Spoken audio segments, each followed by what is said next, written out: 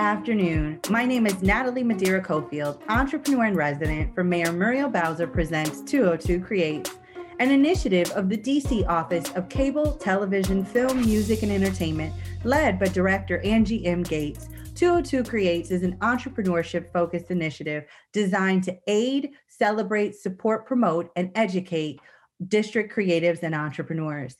202 Creates produces entrepreneurship programming, provides technical assistance, masterclasses, and seminars, and produces biannually a cohort-modeled business-intensive residency program designed to aid creatives in scaling their endeavors.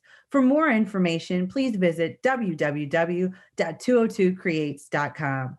Now, we'd like to kick off today's program by introducing our featured speaker, LeGreg Harrison, co-owner of fashion boutique, The Museum.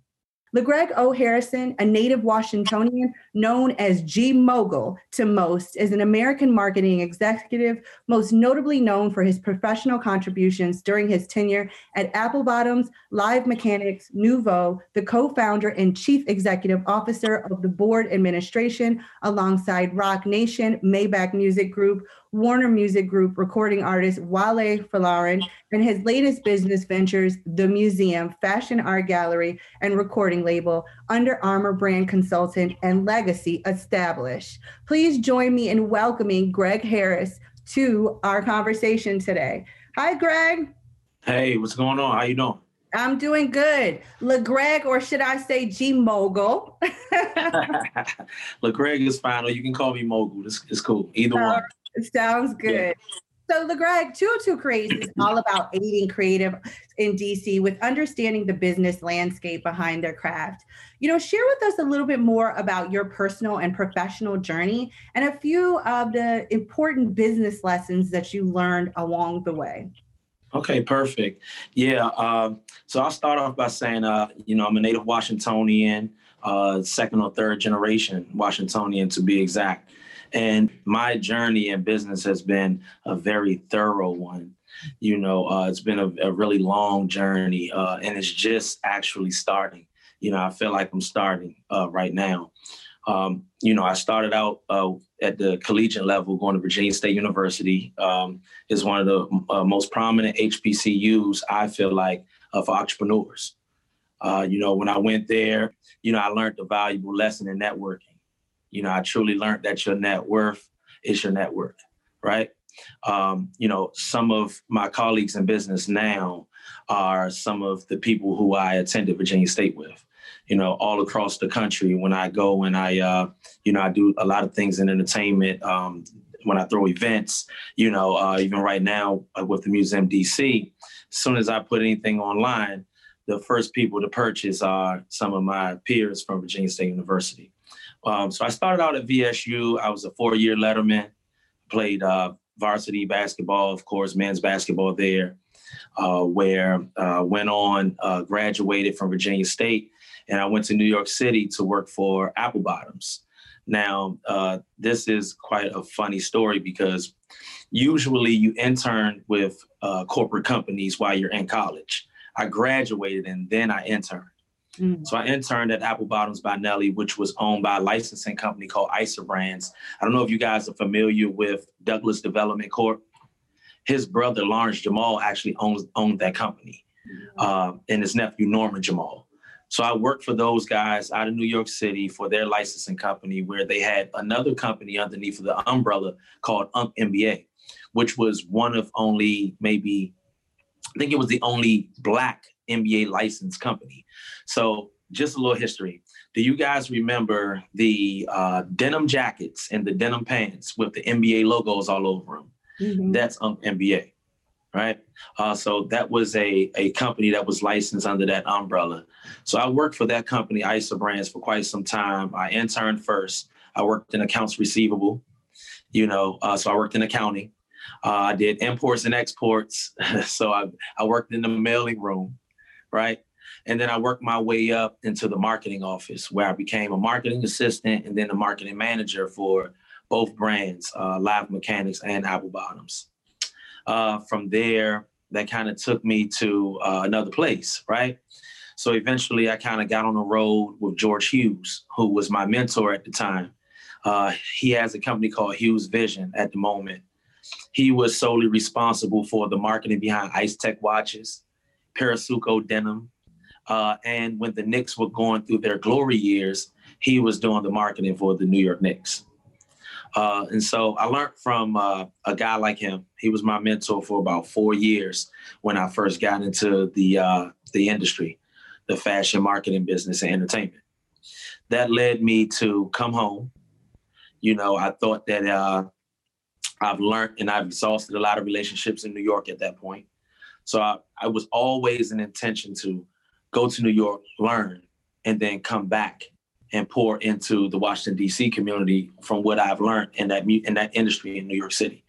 And so that's what I vowed to do. So when I came back home, I started a company with my partner and family member, Muhammad Hill, along with Walker Johnson, who was Trey from the legendary band, go-go band, UCB. We started a company called the Board of Administration, which was a multifaceted marketing management company. It was a record label. We ended up partnering with the district's own Wale, right?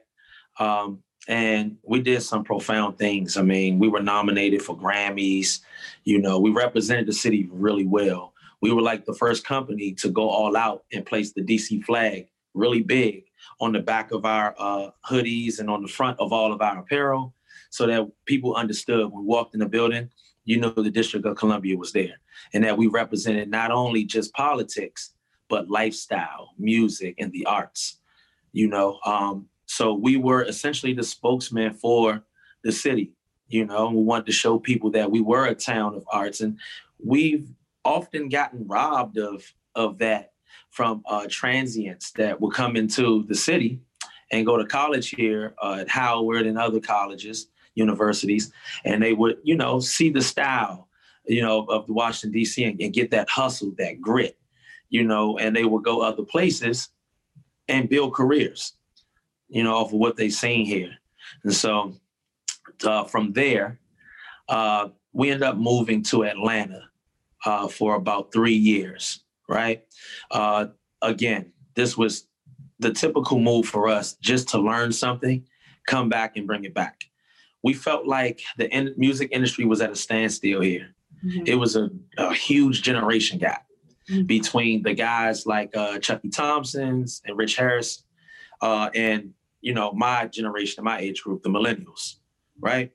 And so what we did was we moved to Atlanta for 3 years with Wale to work on a couple of albums.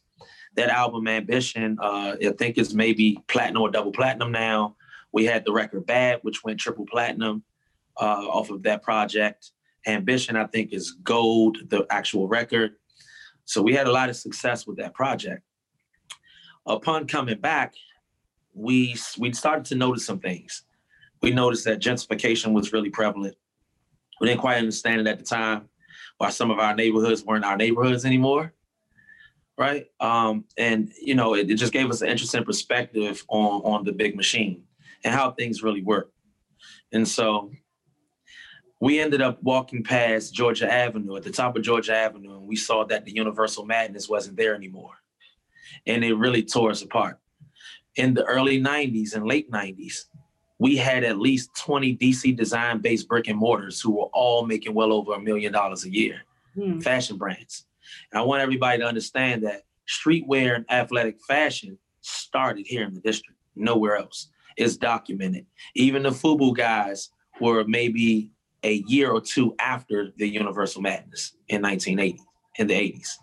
And so we felt like we lost a bit of that culture or that nostalgia, and we felt like we had enough influence that we can have a brick and mortar and bring that feeling back, And so what we did was we came up with this brilliant idea to have a fashion and art gallery called the Museum DC, where fashion can live, DC fashion and DC art as a whole, whether it's music, visual art, someone can be a painter. We wanted this place to be a hub for history and culture, right? And so that's what we set out to do. If you understand museum, the root word for museum is muse. It's a source of inspiration. So we felt like we wanted to be the source of inspiration for the rest of the city, myself and Muhammad. Yeah. And so we started our business 2015. we did a strategic plan to where we knew we could blow the line out right away. We were very popular. Now, of course, like we ran with Wale, but not only that, myself being from Ward 8, Muhammad Hill is a Northwest guy. We were two of probably the most popular kids coming up in our generation.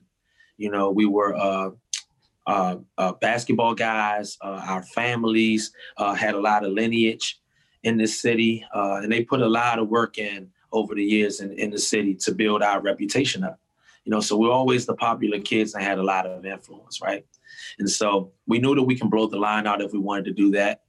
So we didn't want to do that, right? Because I heard this from actually an old man in New York City when I was working there. He told me, he said, never take the elevator. Because I would always ask him, this guy was like 60 and he would walk up 16 floors. I'm like, why do you do that when you could just, he's like, oh, your generation, you just don't know. You live in a microwave society. He was like, you don't know what hard work is. You don't know how to take different steps to get to somewhere. You want to get there faster than others. We vowed to make sure that we took the stairs versus the elevator, right? So, LeGreg, I want to, you've dropped so many gems here. Oh, sorry. I know I'm talking, but once I get going, No, you have a lot to share. So two things. I went to Howard, so you know, tread lightly. Oh no, listen. So then you know Mr. Hill. I may, yeah. Ed Hill, yeah. I mean, he's in the Basketball Hall of Fame, you know, right now, and that's Muhammad's dad. Okay. He was at Howard over 35 years, never missed a day of work. Oh, wonderful. Okay. Not one. He was the sports information director, and he held other positions over there as well. Okay. So we're part of the Bison family. Okay. What I'm hearing is there's some Howard. Because I was concerned for a second. All right. No. So, LeGreg, let me ask you, and this is kind of going to where you were going with the last point about the gentleman who said to you, never take the elevator, right? So you talked about starting your career working as an intern after you had graduated, right? And so many of us now are almost in a professional reset because our economy is in a reset. So talk to us a little bit about some of those humble moments that actually led to your greatest success, right? So I can imagine you probably graduated and maybe some of your other colleagues might have gotten a job. You were doing an internship, but all of this was on a trajectory of where you wanted to go. And I'd love if you could share with us around some gems around humility and how that helped you, particularly for folks struggling with Oh yeah. You have to have humility in life in general. You know, don't have too much humility to the point where you're taken advantage of, right? But you know, you wanna. I learned this from watching Damon Dash, right? Now he talked about how you can't have light without dark. Mm-hmm. It's just not going to happen, right? So you watch these movies and you see the superhero and he's like this quote unquote loser that nobody really appreciates, right? And then you have the villain who has everything. And then this hero, he gets beat up the whole entire movie, right? And then in the end, he wins. He beats out dark. And that's sort of like how life is. So for me, I understood very early that you can't have light without dark. You know, you can't produce a diamond without pressure, you know, and some of our greatest moments, we were able to just stay consistent. You know, I think that's the key. Being able to just stay consistent because a broken clock is right at least 2 times a day. Mm-hmm. So your time will always come back around, right? And honestly, the other thing is just being realistic with yourself, right? Because sometimes, you know, we're always taught this positive notion that you're supposed to just shoot for the moon and land on the stars? It's something of that magnitude, right? Not everybody is going to have success in everything. Mm-hmm. So you have to find out what works for you, right? So, I mean, I've always taken personality tests, you know, and learned those things about myself. And I seek therapy. I go to therapy a lot, just so I can learn myself. Because if you know yourself, then you can better assess where you want to go, what you want to do in life. You know, it's people nowadays, they'll say, oh, I want to have a T-shirt brand because we make it look that easy. But we're just walking in our purpose. You understand? So it isn't hard for you when you walk in your purpose. You call it fall in line. So it's funny because I always tell people your business it's a reflection of you, right? Right. The way you are in your personal life is the same way that you manifest yourself in work. So if you are scared to move forward, you're going to be scared to move forward around something with your business. So I love the idea of the importance that therapy plays. I've had many conversations about therapy, period. And we actually, through OCTFME, have Cares for Creative, which is coming out of the Creative Affairs Office, which is really about helping creatives go through the therapy process during COVID. I mean, again, right now is a very, very challenging time for many people on many different fronts, right? And we both know that business must go on, life still must go on. So I encourage everybody to check out Cares for Creatives, which is coming out of OCTFME. Greg, since you just mentioned that, I thought I would make an important shout out to that program because it's important, it's valuable, and it's a free resource provided to our creatives here in DC. Wow, that's amazing. So, Greg, one of the things that you talked a little bit about was the important role that fashion has played in making people more aware of the District of Columbia. Talk to us a little bit about how fashion is a brand ambassador, how fashion creates culture for a community, and the role that you all feel the museum plays in building brand and culture for the District of Columbia. Yeah, brand and culture is everything. I mean, think about it like this. Kanye West, who is right now arguably like he's at the pinnacle of the fashion industry, right? This Black man that's from Chicago by way of Washington, D.C., right? So he actually said that he learned his fashion lifestyle from the District of Columbia when he moved here. He said that the polos that he wore, Hugo Boss, things of that nature, he got that from here, and that's documented. Right. So DC fashion has always been in the mouths of others, has always been the centerpiece in the fashion industry, whether people actually knew it or not. DC is a very unique place when it comes to that. We have our own clothing, our own food, our own music. We don't really take after other cultures in other cities. So when people kind of brings the city together, when people, I hear all the time, I have friends that travel abroad. They might travel to Vegas or LA. And when they see someone else in the museum, they're like, okay, you must be from DC. Or when other people from other cities see people with the museum on or Universal Madness or Eat to be with a younger brand, they'll kind of like, say, hey, I think that person's from DC. You identify our culture with what we have on. Back in the day, we wore slouch socks. So I played AAU basketball. We would wear those and go to New York City, and they would know immediately, okay, those are the guys from DC, down the DC, Baltimore area. And we know who they are. So they have on slouch socks, which were like aerobic socks back in the day, but I wouldn't put them on now. But back then, that was the thing to do. I remember the Parasucos and the slouch socks. I remember all of that. I was jokingly saying to someone earlier, and you're absolutely right, around kind of the definition of a location. And when I went to your store, I said, man, I got to step my sneaker game up, right? Because I saw so many good sneakerheads there. And fashion is a big part of identifying a local economy, a local culture, a local brand. And one of the other things, Greg, that you've talked a little bit about over the course of your discussion is music. How do you feel that fashion, culture, and music all intertwine? We have right now a moment in the District of Columbia where, the mayor has signed legislation making go-go the official music of the District of Columbia. We are working on DC policy around go-go and engagement. How do you feel that go-go as a music is also a driving force behind the DC fashion? And what role do you think all of this plays in kind of cultural creation in DC? Well, I'll tell you, it plays a major role in cultural creation. Go-go is our first language here. We didn't, I know in my generation, hip hop wasn't our first sound. It was go-go. This is a go-go town. And so where you would see the hottest fashions would be in the go-go's. You would see it on the lead mics. Most of the go-go bands will wear DC design-based clothing brands, right? And they would mention those brands. So that was the perfect marketing and promotions for these brands because they would put them on all the go-go stars, right? So it kind of worked hand in hand with go-go being the driving force of the city in terms of the arts and entertainment. It kind of fell suit. It's like almost like a marriage.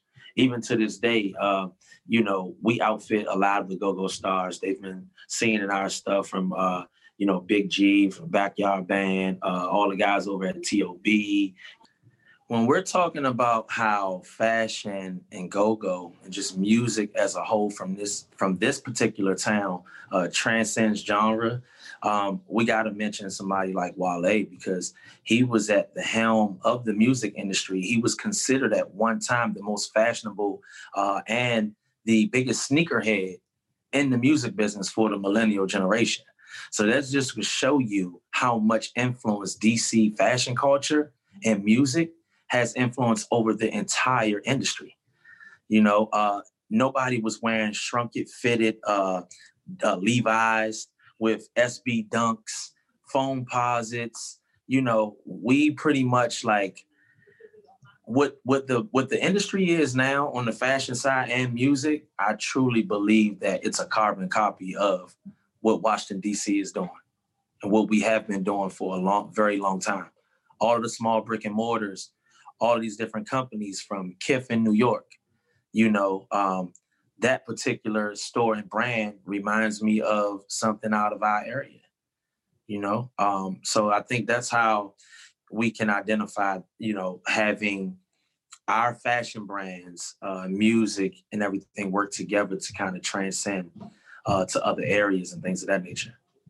Love it. So, LeGreg, and kind of closing out some of our conversation today, now more than ever, we're seeing creatives become more involved in their communities, and they're becoming artist activists. And so what are a few ways that you feel as a fashion design and brand owner that artists can leverage their voice to create change in their community? Right. Well, I've always felt like, recording artists and visual artists have so much social responsibility because of their influence, because people look at them, they have the next generation's eye and the generation before. And so a way that I know the most artists, visual artists, most painters are able to articulate or get out what they want to get out to the community is through murals.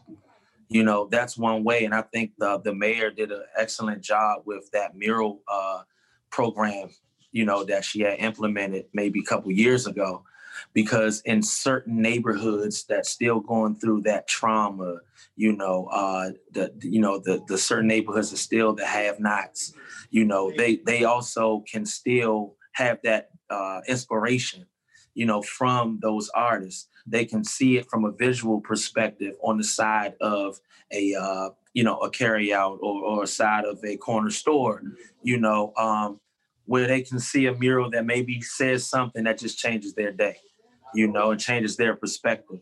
It's the same thing with a lot of the recording artists, being able to go on the street. One artist is Kenny Sway.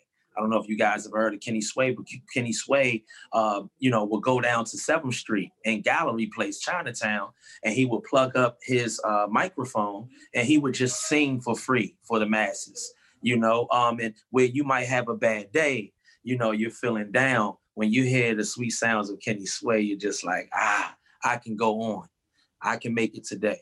There is light at the end of the tunnel. And just to see people like recording artists like Fat Joe, several other people recognize Kenny Sway, and he became like a national phenomenon of this guy from DC who is just singing, on different corners.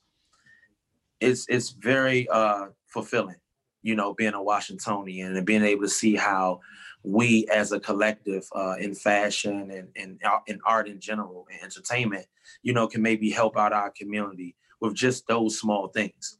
Now, I know for the museum, we've done turkey drives in the past, free haircuts for kids, hats and scarves. We're doing an initiative right now with the Emerson Collective and Red Brick Development, Trayon White, Monica Ray, and all of those good people over in Ward 8, where we are giving out 8,000 museum hats and scarves to the community of Ward 8 with an initiative for them.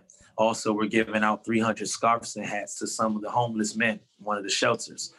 So that's a way that we give back and show the community that we appreciate them for supporting us, because this is a community stop.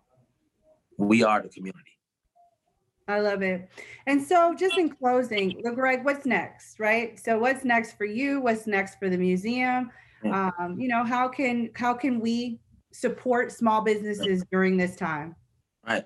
So we would like to be in ownership of the property that we're in now. Or even if we were to move to another ward, we want to be in ownership. So I think there needs to be some things in place that can keep us here. The community wants us here. I think we're good for the city. So we want to make it real. If you're not in ownership, you don't have anything. And so, we're very smart. We understand that, and we want to be here in Washington, D.C., where we were born and raised. The other thing is we have a behavioral health clinic that we started throughout the pandemic called Above All Odds. We offer telehealth right now, so everybody's being socially responsible throughout this pandemic. So we did that because, in the past, we've had a lot of trauma that we've dealt with coming up in this area, and we see it now. So we wanted to be able to offer those services and wraparound services for the community, and also do it the right way. We have a nonprofit called Future Moguls. It's for entrepreneurs. And so at the top of the year, you'll see that website pop up with some applications for kids, where we will basically take them from A to Z on developing their business. And we're going to actually pay for their business to be incorporated, their trademarks, their DC business license and everything from this nonprofit. So age range 12 to 18, we want to be able to start these young kids off early in the form of ownership. So that's what's next for us. Absolutely love it. LeGreg, thank you so much for joining us today for today's conversation with 202 Creates as part of our featured masterclass series. Again, thank you, LeGreg, co-founder of the museum. If you didn't know about them before, please check them out. Thank you for joining us for this session, and you can learn more about 202 Creates or check out another masterclass with another DC featured entrepreneur at www.202creates.com.